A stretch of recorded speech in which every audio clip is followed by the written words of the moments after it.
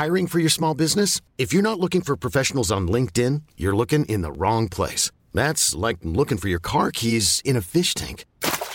LinkedIn helps you hire professionals you can't find anywhere else, even those who aren't actively searching for a new job but might be open to the perfect role. In a given month, over 70% of LinkedIn users don't even visit other leading job sites. So start looking in the right place. With LinkedIn, you can hire professionals like a professional. Post your free job on linkedin.com/achieve today.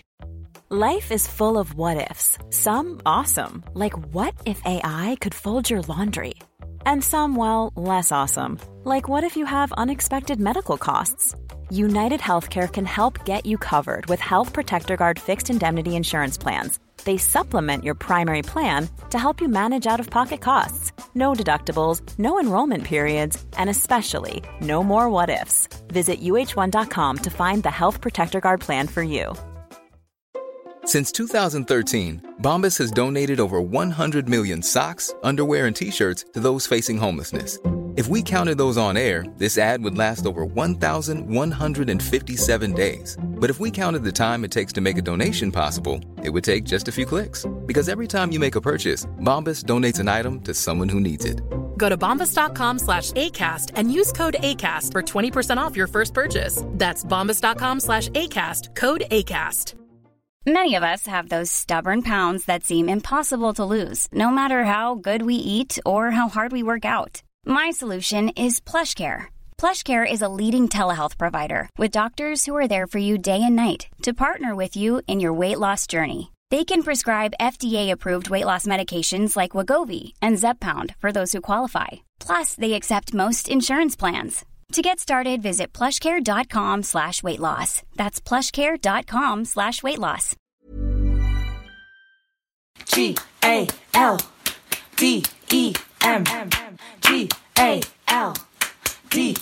GALDEM. This one was good. Hello and welcome to Galdem's first ever podcast. Inspired by our book, I Will Not Be Erased, our stories about growing up as people of colour. My name's Liv, I'm Galdem's founder, and for those of you who don't know, Galdem is an award-winning media company committed to platforming the voices, perspectives and creative work of women and non-binary people of colour. Hello, I'm Charlie. I'm the head of editorial at Galdem and I'll be co-hosting our podcast with Liv. We're super excited to be starting our journey with you. Each week we'll invite a guest to respond to old diary entries, letters or text messages from their younger selves. The point is to nurture important discussions about growing up. You can find Growing Up with Galdem on Apple Podcasts, the Acast app, Spotify, or wherever you get your podcasts. Welcome to our podcast, Growing Up with Galdem. So before we get into it, we just wanted to let you know that this podcast has mentions of drugs and underage sex.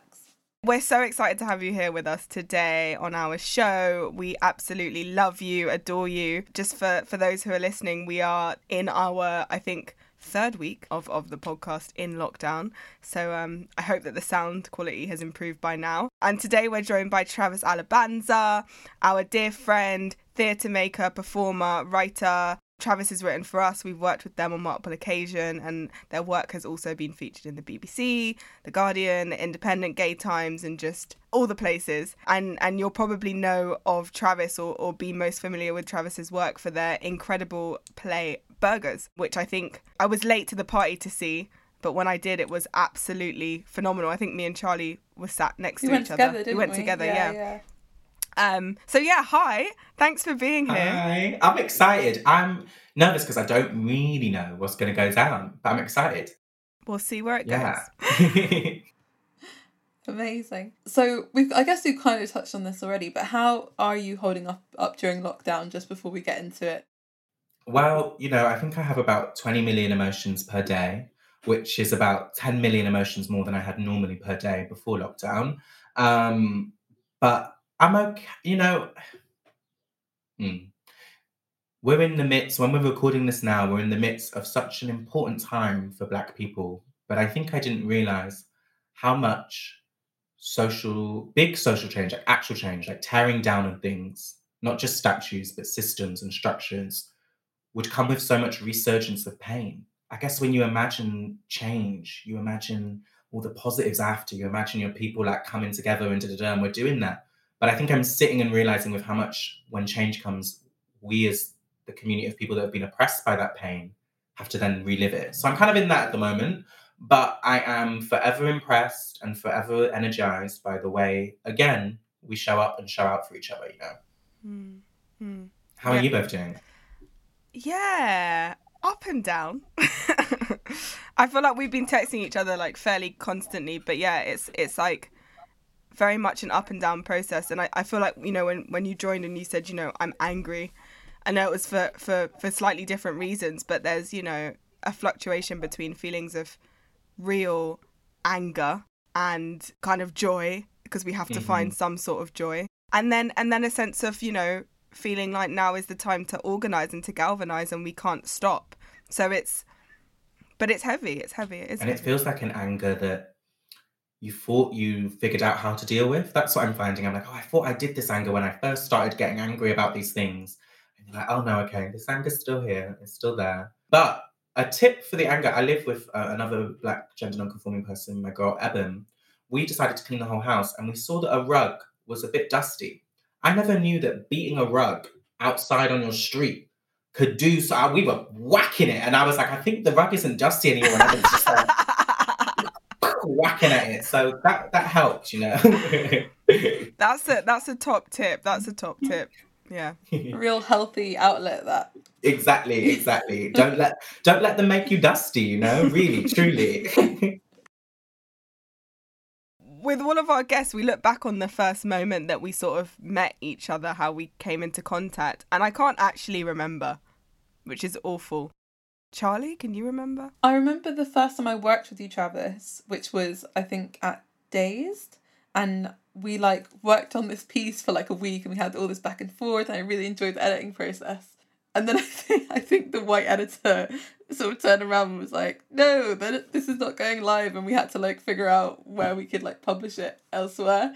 I think that was the first time. Do you remember that? No. I mean, this says something about how much I block out of those moments. Wait, what piece was this? Can we say? We can't say. I can't remember what the piece was. I really enjoyed working on it with you, and I just remember being like really excited about it. And then like I got it like into the CMS, and we were about to publish. And then... yes, got it. Yeah. Got the change, got the Swift. yes. Yeah. It felt like I'd been following your work for ages, and I felt so guilty that I hadn't yet seen Burgers. And then when Liv and I finally came to see it, my God, I was in floods. I was crying. It was brilliant. Crying. And cackling, of course, as well. Of course. Always the two. But I was trying to remember when I first met you all. I'm trying to think if I met you all before I was in Galdem in person, but all I remember is that as soon as Galdem was kind of coming, you know, like I thought, do you know what? Obviously we have different timelines. You know, Galdem started a bit before my work, but I always used to see Galdem increasing its like vast space whilst I was also on an increase into stuff. And sometimes, I will admit to this, if we're talking about archiving, I don't do it a lot, but I like clicking on Galdem, this is so self-centered, and going Travis Alabanza on the tag, because you can see, it's so bad, but here we are. You can see my growth as a artist quite nicely through Galdem, actually. And there's not actually many publications where you can do that and see actually my developing of thought, aesthetic, politic, grow between our work together, which I always think is really special. And I've only done it a couple of times, but it's really nice to like do, you know. Oh, that's beautiful. I love that. That makes me really happy. So I think the next step is for you to read your extract for us, because obviously we ask all of our guests to do this. We're here to reflect on you growing up, and I know your extract is small, but I think there is a lot that we can talk about from it. So I said, wow, this is really, I'm just going to read out my email thread. I said, wow, this is really hard because there's so many things and I was such a scatty-brained child with so many words everywhere. But I've gone to Facebook Messenger and I found that please don't tell anyone must have came up over 40 times as I scanned for this in younger years. And then I found this message in one of those conversations with an ex-fling at the time. It says, my mum is asleep, so I can meet you at the back of the garden. And I thought that had me cracking up. But then I realized there was something underneath this about 2 weeks later. And it says, hey, I'm wondering if actually you could not tell anyone what happened or how or what we are doing. I can tell people are talking about it, and to be honest, I'd rather leave it there if that's the case. But thanks, it's been fun. And then we don't ever speak again. Yeah. And so I just thought it was interesting, you know. I was like, where do I want to go? Where do I want to go with this? Because I wrote so many diaries and stuff like that. But I think with diaries, what I was finding is I'm already self-reflecting loads in the diaries that actually I hadn't reflected on these texts because they were so in the moment and responsive, you know. And so, yeah, tell us about that phrase first, maybe. Please don't tell anyone. Why was it coming up so much? What was the context for that? Well, it's funny because when I was looking at the phrase, it was coming up for so many different things. And I was like, that's why I was so surprised. I assumed obviously it was going to first come up with like the fact that this is kind of when I was 14 and I just started, or just turned 14. And so I just started first getting with men and figuring out that maybe I might be queer. And all of my experiences of that were very backstreet, you know, like literally in alleyways, literally with like someone I worked with at the time in a cafe, and they were much older than me. Like all of them were in their gayness, and I think that's important. They were definitely gay. They weren't queer. Now that I know and grown up and can see the kind of difference, they were gay men, and I was so like, I don't want anyone to know. But then I look at other things, and it wasn't just about sex. It was like confessing to my friends that I was thinking about wearing a dress, telling them not to tell my mum, all these different things. I was at a time where 14, I saw it was a real year where I was confessing things to people and then saying really quickly, but don't tell anyone. But actually, clearly, I was wanting to tell everyone. Can you tell us a little bit more about, like, you know, what it was like for Travis growing up at that age and that stage, and what kind of, I guess, young person you are, because you're saying that you were kind of confessing and letting people know who you were, but also don't share that with the rest of the world. But I mean, at 14 to have that awareness and some degree of language to be able to articulate who you are, I think, you know, that's maybe an important thing to reflect on. Yeah, and I think about this a lot. I think poverty ages people prematurely. I think growing up in poverty makes you have to be aware of things and yourself and your situation far quicker than other people.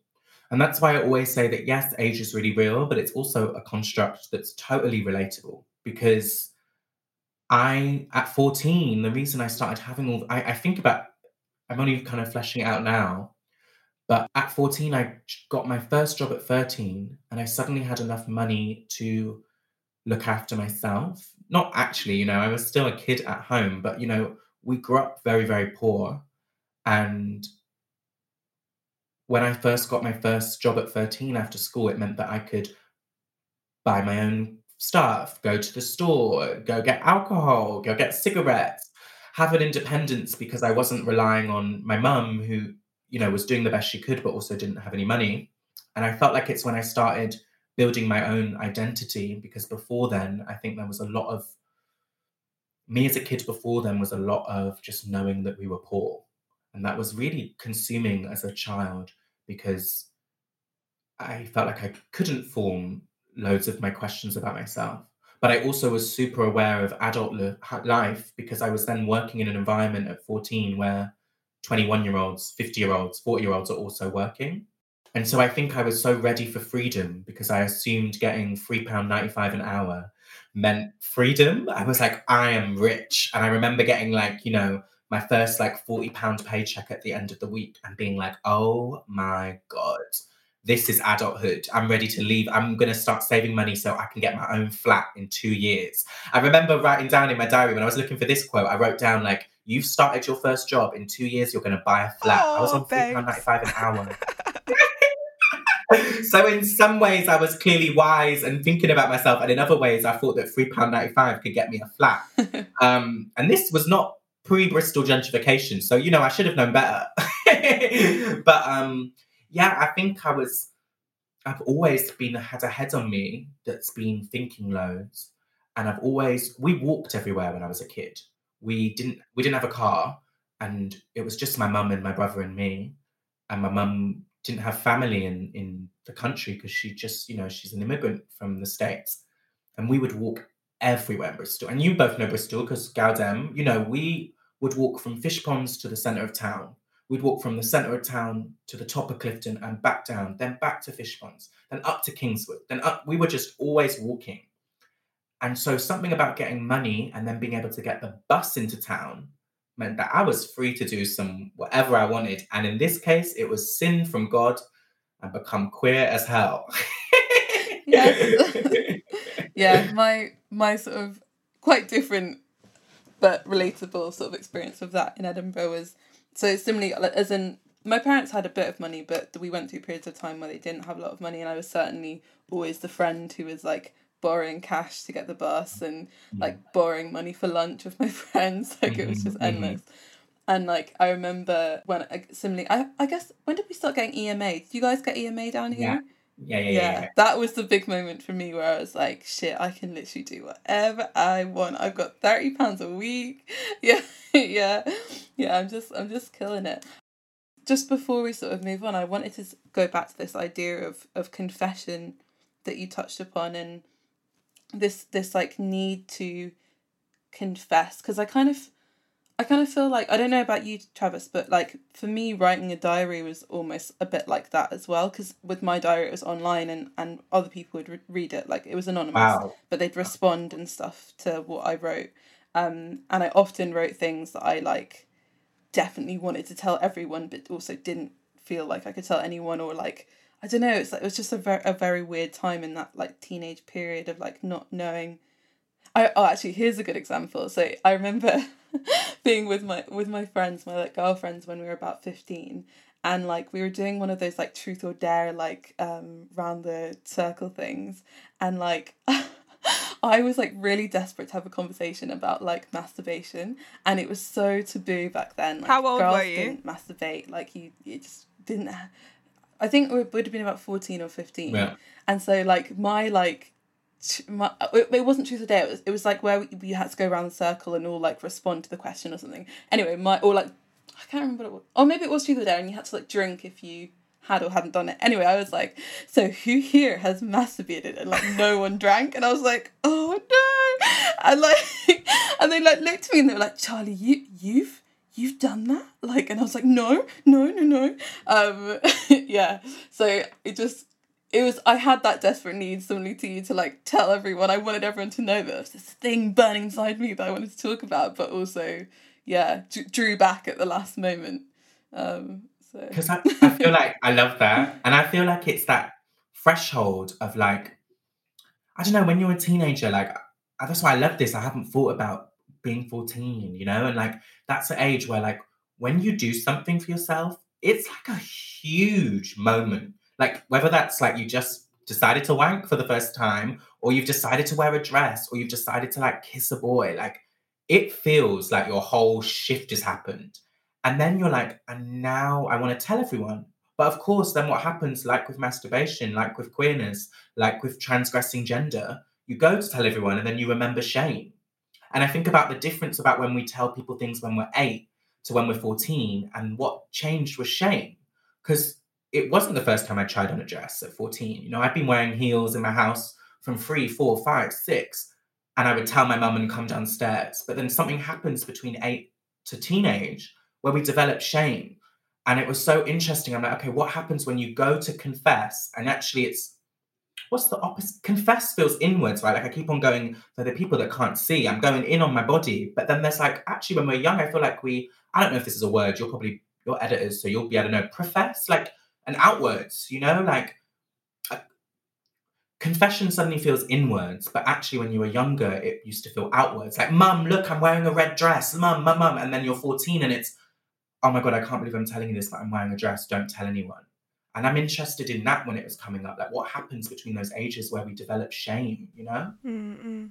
I feel like for my extract in the book, it's kind of based around my sexuality and there are definitely these kind of themes and parallels to be drawn out, and that kind of period of like really kind of getting to know who you are in a sense, but yes, the kind of shame and the fear and all of the judgment and things which, you know, other people then place upon you, that, like you say, maybe you don't have that feeling or that shame or that understanding of it in a sense when you're 8, for example, but you do when you're 14. So I completely relate.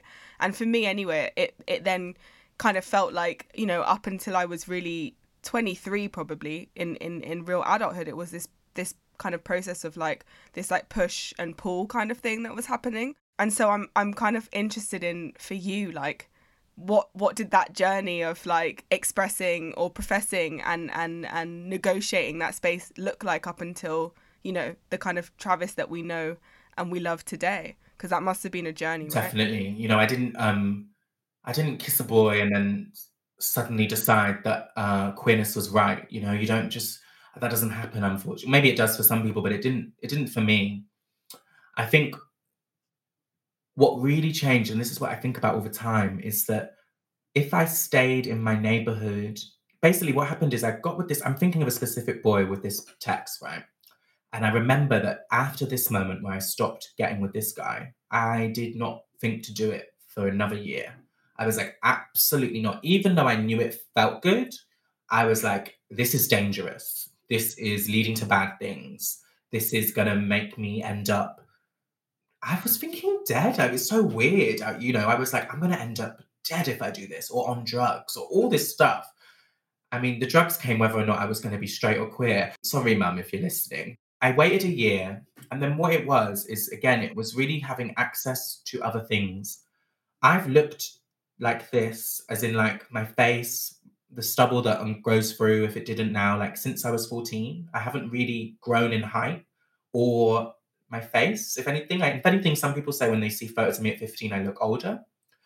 And so when I was 14, 15, I could start getting into clubs and spaces, and I wasn't really ID'd, and things started being a bit more older, and I would start going to people in the center of town. And I remember my friend, I'm trying to keep out names. It's hard because I'm just like, maybe they don't want to be said, but my friend Polly, who was also looked a lot older than her age and was cool with the people in the 2 years above.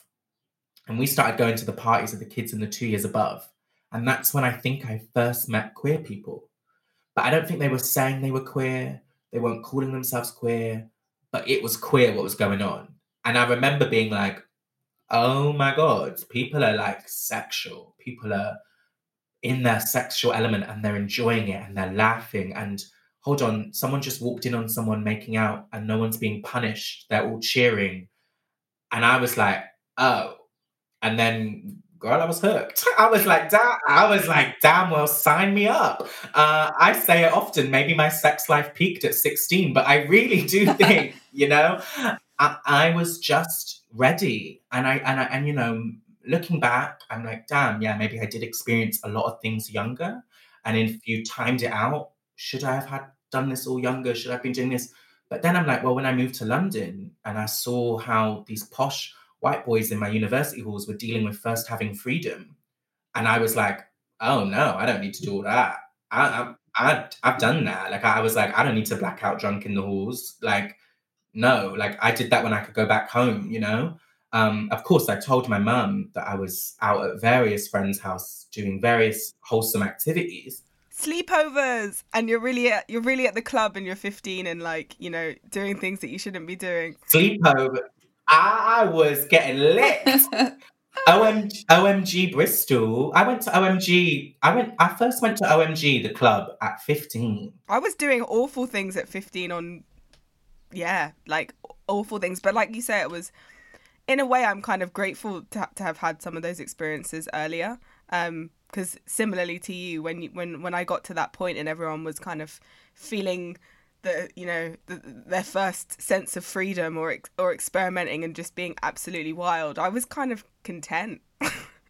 I agree as well. Like, as in, I've never been like a huge drug taker, but my friends, I'm always associated with them. So, but yeah, so like we went out a lot when we were 14, 15, 16, and like, I met, similarly to you, Travis, I met people in uni who just didn't know how to handle themselves. And like, I feel very grateful. Even now, I still meet people who are like that now. And I'm like, you should, I've been there, done that. I don't need to do that anymore. Exactly. And you're still misbehaving. Yeah, although I was going to say but then people might be listening to this that have seen me at an event or two, and I want to say, we all have our reversions back to our childhood. But I'm thinking particularly Gay Times Honours, Liv was there. But, I also think it's so important when you have your first... People always talk about coming out, right? And it's so... I don't want people to turn this reflection into a coming out story. It's not that. Because I don't believe in coming out as a definitive moment. I've said that before.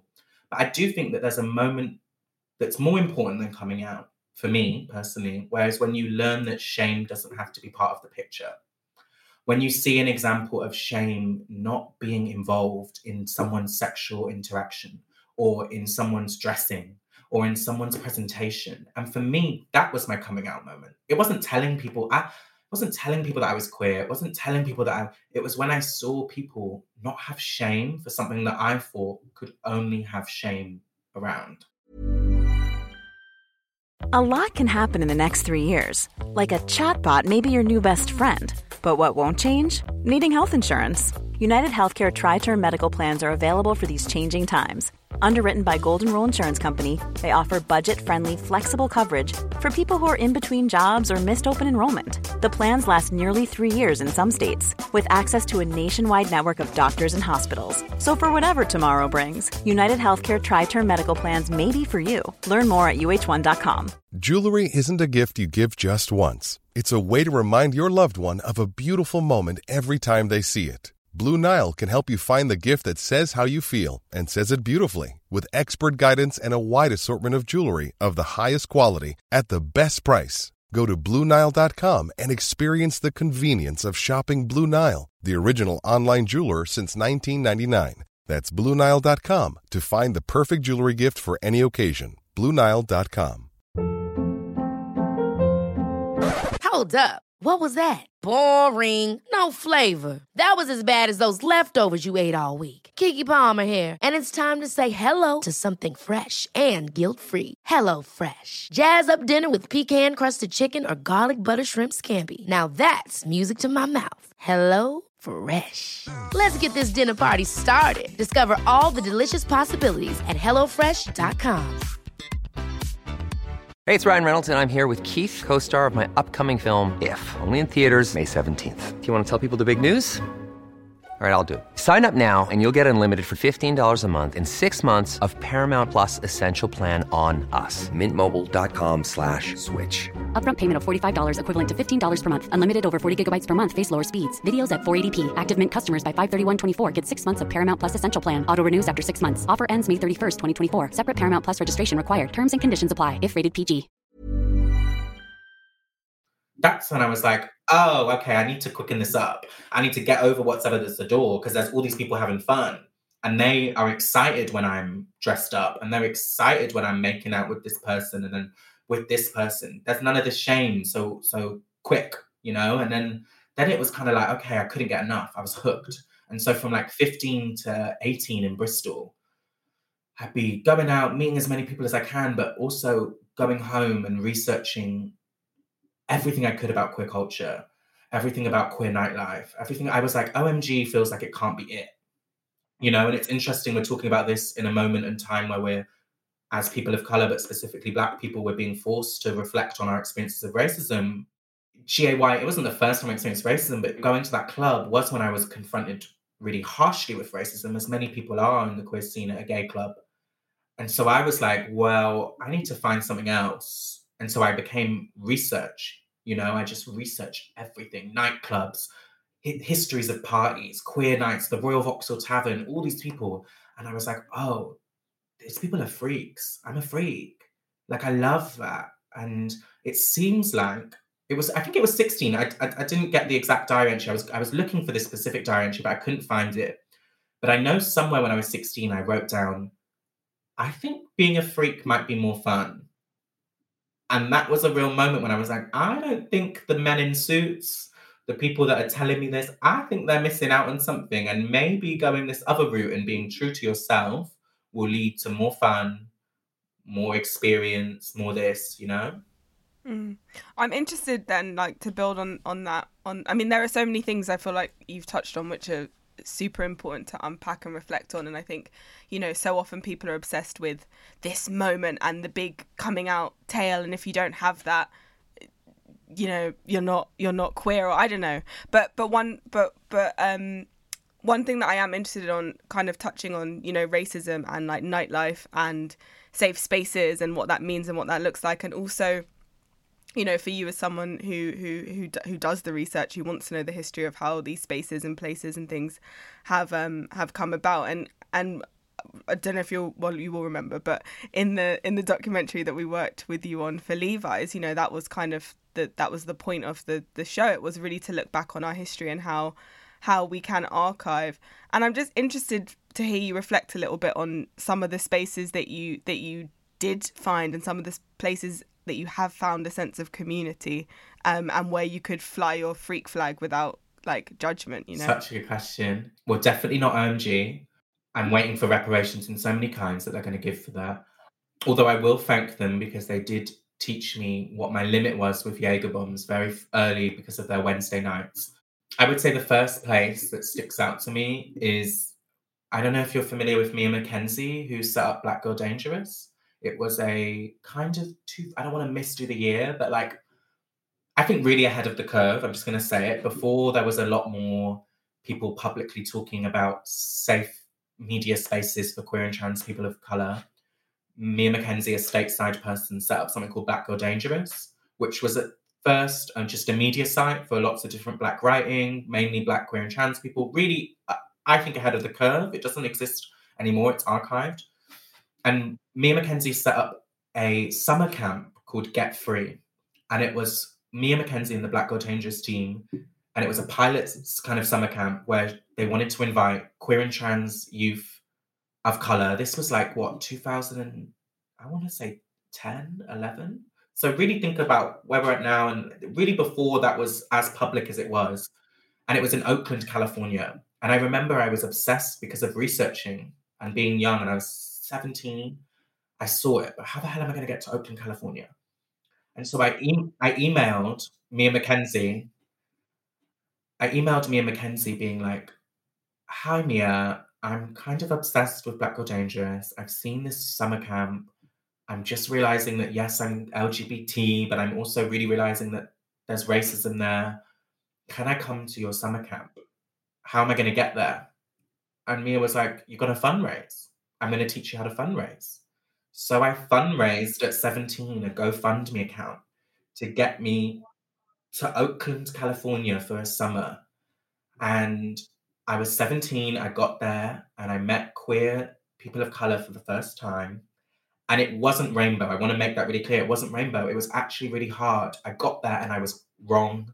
I didn't know what pronouns were. I was making mistakes. I could see I was being harmful in some stuff I was thinking and saying.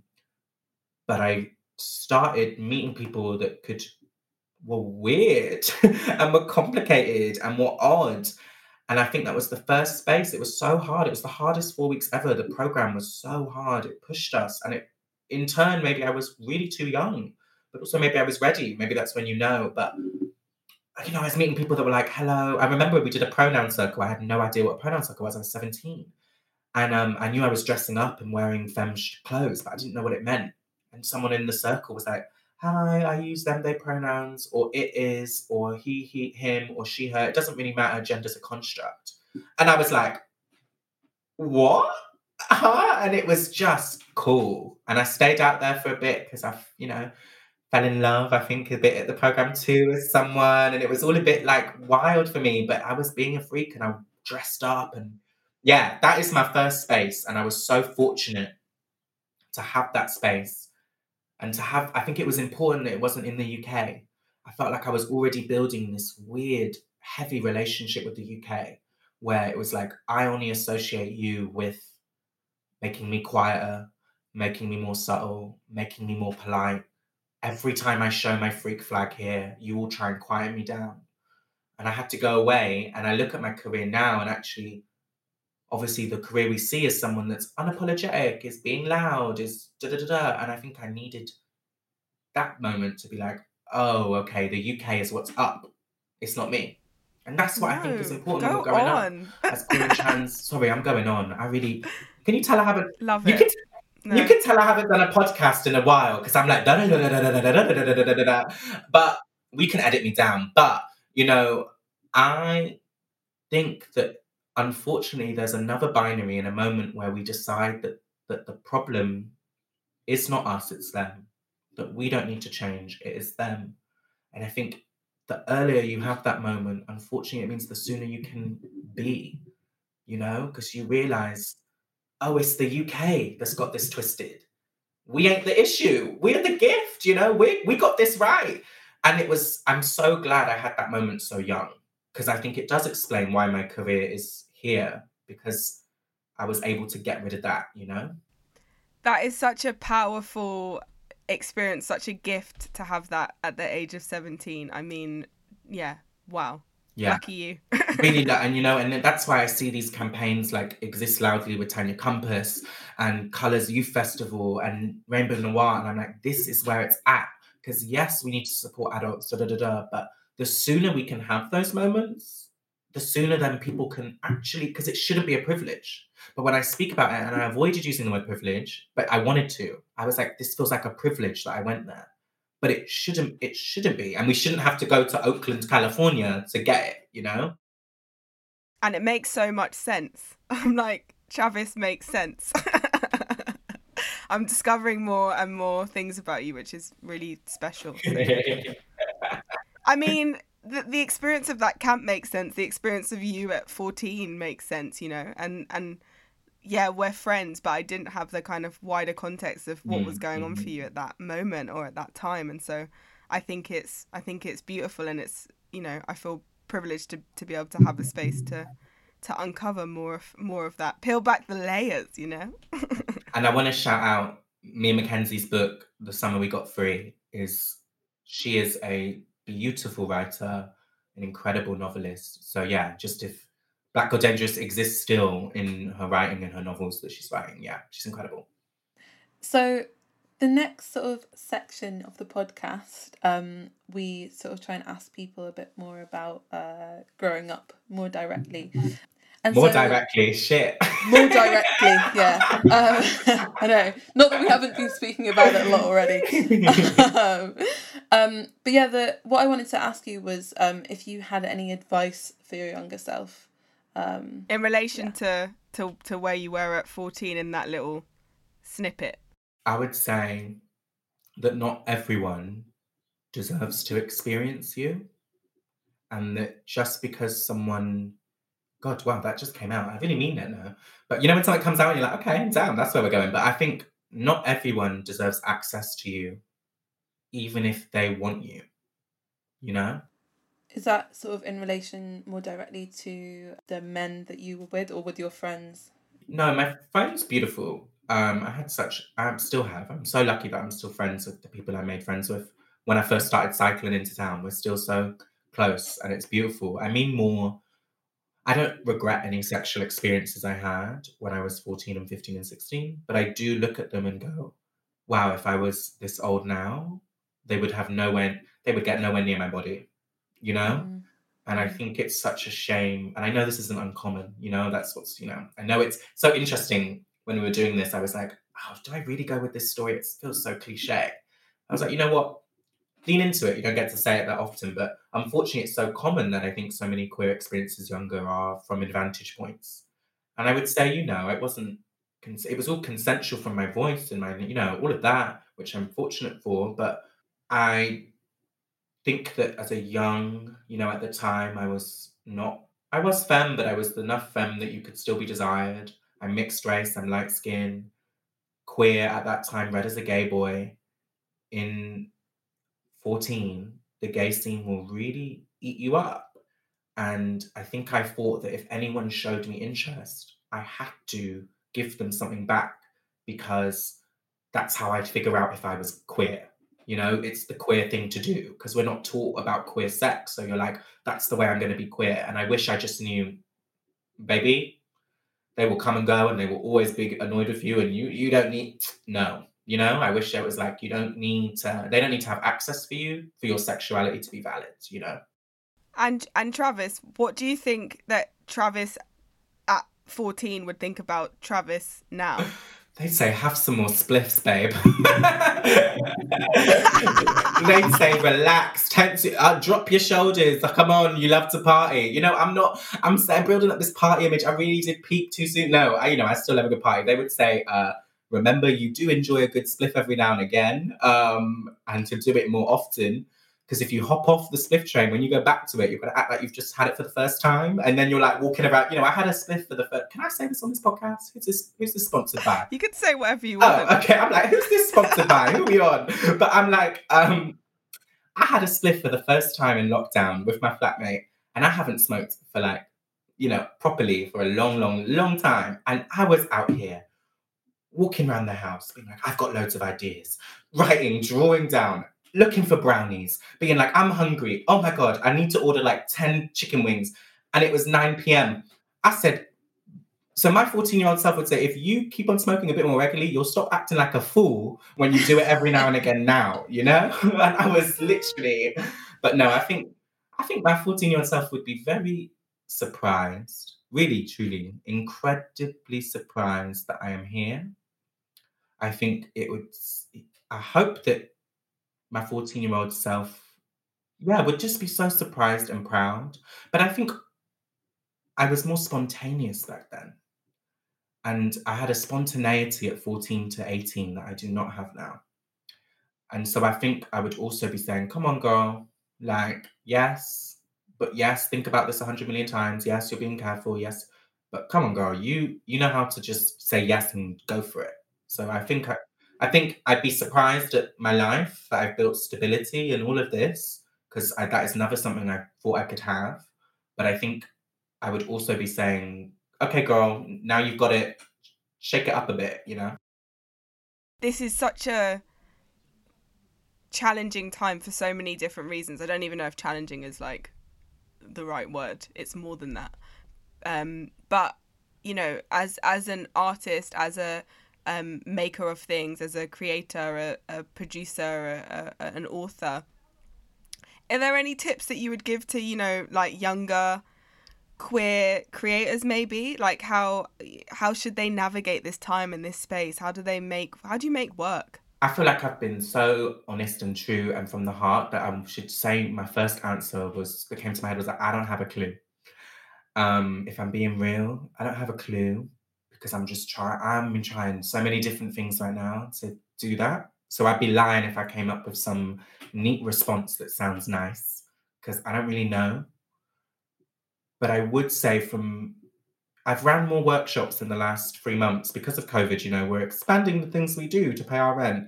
And I'm not really I love a workshop, but 2 years ago, I kind of said, I don't want to do as many workshops anymore and they make me anxious. But, COVID comes around and they're offering you the Zoom workshops, you do the Zoom workshops. And I've done 4 Zoom workshops now with young creatives, even though obviously I'm a young creative, but creatives just starting out. And one trend I've definitely noticed, and this is in mainly Black creatives I've been speaking to, but also queer and trans and in the intersections.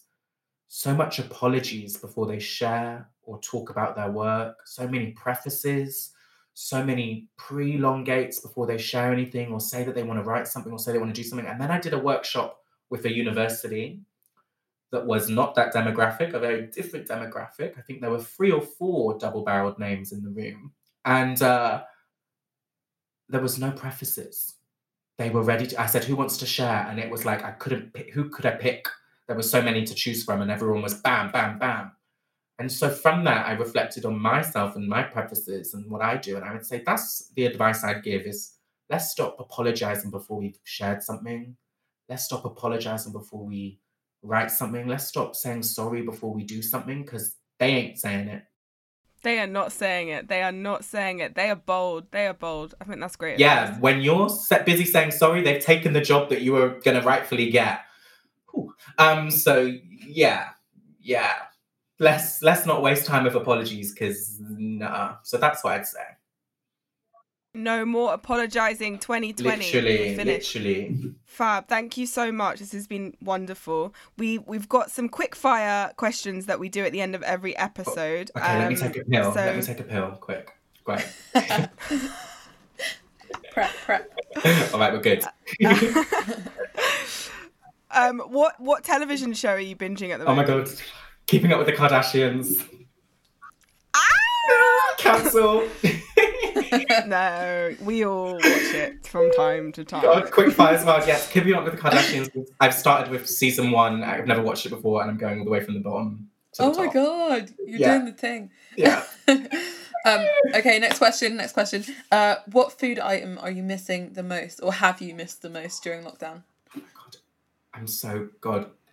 Egg hollandaise with the, like, you know, when they do the hollandaise sauce and the salmon and oh my God, in the bougie brunch. I'm missing the bougie brunch with the Prosecco. My 14-year-old self would be saying, girl, what have you become? Isn't it? Have a spliff and put the boozy brunch away. Yeah. What's your lockdown anthem been? One tune, big tune. This is really calling me out by my neck. Do you know what? I'm gonna say it with my chest. Cher Lloyd lost. I know, and I could have picked the other songs I've been listening to. I could have picked them more reputable. No, let me say this. My friends are gonna gag when they hear this because I've sent every single friend on my WhatsApp this song, like all my Bristol friends, and I was like, you need to listen to this. Cher Lloyd is back. And they were like, Travis, I hate you. Oh my God. I'm just gonna say, I'm coming out. She has killed it with this song. It is a bop, it is a jam, it is a full thing. And it's from Cher Lloyd from X Factor. That's been my lockdown song. That's Call me out. Grab me by the name. Come for me. 2020 is here. I am out. I thought maybe it was going to be like something from Little Mix because, you know, Travis is a mixer, everybody.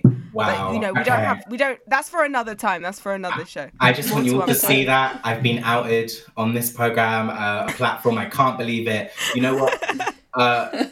To me, it makes perfect sense. From a mixer, I don't know what Cher Lloyd people call their fans, but whatever it is, I'm in. Oh, thank you so much for joining us. It's honestly been just such a treat, as always. A pleasure. A real nice convo. This has been so fun.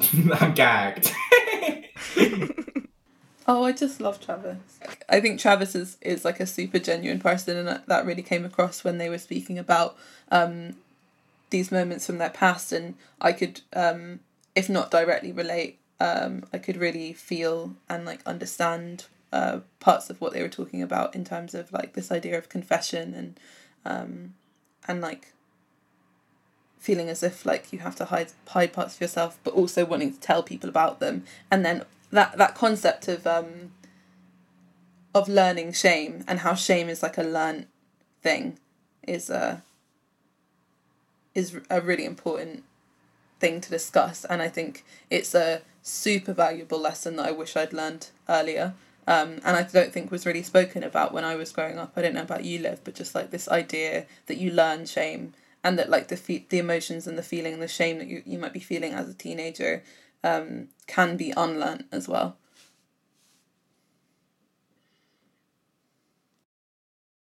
Yeah, I think that was a powerful point and something I could definitely relate to in terms of how I process my own stuff and sexuality and other people's responses to that. Because yeah, until you move through the world in a certain way, you know, you're not aware of necessarily people's negative perceptions or of you, and then yeah, 14 is fraught with bloody insecurity and like, who the hell am I, and what should I be doing, and does this person like me, and I'm doing things I shouldn't. Like there's so much that is happening at that age. I feel like that's like a really, I don't know, for me anyway, that was a really like pivotal age in my life. But yeah, that concept of shame, I think such an interesting one and such an important one to explore.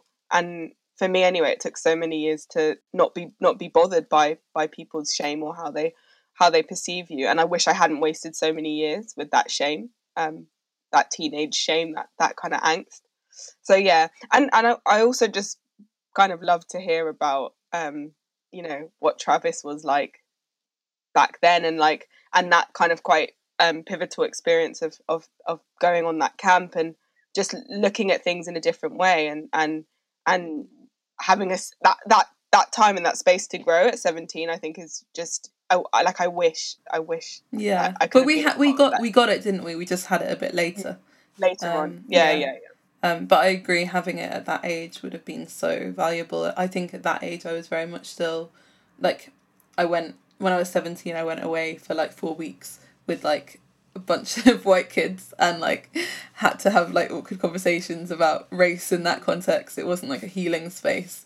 So yeah, I think, did you say that you were a bit jealous that they'd managed to yeah, hell yeah. I mean, I would have loved to be involved, but yeah, it was great. And yeah, we hope that you guys have enjoyed listening, and we appreciate you for listening to us so far, chatting to some of our favorite people. It's been such a joy, and we would really appreciate if you're able to, like, subscribe, review. That really helps things as well. And yeah, thank you. This has been an II Studios production. Thank you so much for listening. We really hope you enjoyed this episode and that you'll tune into the next one. You can find Growing Up with Galdem on Apple Podcasts, the Acast app, Spotify, or wherever you get your podcasts. Please leave us a review, rate us, and subscribe. It really helps the show. And if you'd like to find out more about Galdem, you can head over to our Instagram page at Galdemzine. That's GALDEMZINE. Or you can visit our website, which is which is important, dem.com.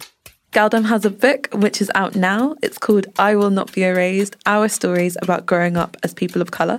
You can find it in all good bookstores or online. Thank you so much for listening.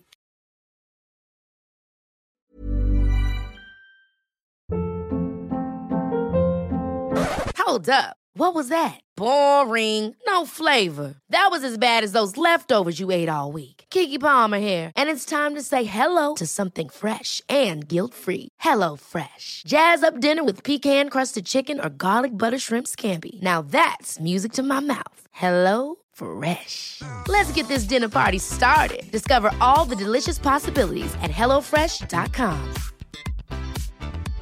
How would you like to look 5 years younger? In a clinical study, people that had volume added with Juvederm Voluma XC in the cheeks perceived themselves as looking 5 years younger at 6 months after treatment. Look younger, feel like you. Add volume for lift and contour in the cheeks with Juvederm Voluma XC. Reverse signs of aging by adding volume to smooth laugh lines with Juvederm Volure XC. For important safety information and to find a licensed specialist, visit Juvederm.com. That's JUVEDERM.com. Not for people with severe allergic reactions, allergies to lidocaine, or the proteins used in Juvederm. Common side effects include injection site redness, swelling, pain, tenderness, firmness, lumps, bumps, bruising, discoloration, or itching. There's a risk of unintentional injection into a blood vessel, which can cause vision abnormalities, blindness, stroke, temporary scabs, or scarring. Talk to a licensed specialist to find out if it's right for you. Even when we're on a budget, we still deserve nice things. Quince is a place to scoop up stunning high-end goods for 50 to 80% less than similar brands. They have buttery soft cashmere sweaters starting at $50, luxurious Italian leather bags, and so much more. Plus, Quince only works with factories that use safe, ethical, and responsible manufacturing. Get the high-end goods you'll love without the high price tag with Quince. Go to quince.com/style for free shipping and 365-day returns. Imagine the softest sheets you've ever felt. Now imagine them getting even softer over time. That's what you'll feel with Boll & Branch's organic cotton sheets. In a recent customer survey, 96% replied that Boll & Branch sheets get softer with every wash. Start getting your best night's sleep in these sheets that get softer and softer for years to come. Try their sheets with a 30-night guarantee. Plus, get 15% off your first order at bollandbranch.com. Code BUTTERY. Exclusions apply. See site for details. Hey, folks, I'm Mark Maron from the WTF Podcast, and this episode is brought to you by Kleenex Ultra Soft Tissues, your ally to help tackle your allergy symptoms this season. I love the change of seasons, but nobody loves pollen and all those other things floating in the air that make you sneeze during this nice weather. Kleenex Ultra Soft Tissues are hypoallergenic and allergist approved. So fight back against watery eyes and runny noses without worrying about irritating your skin. For this allergy season, grab Kleenex and face allergies head on.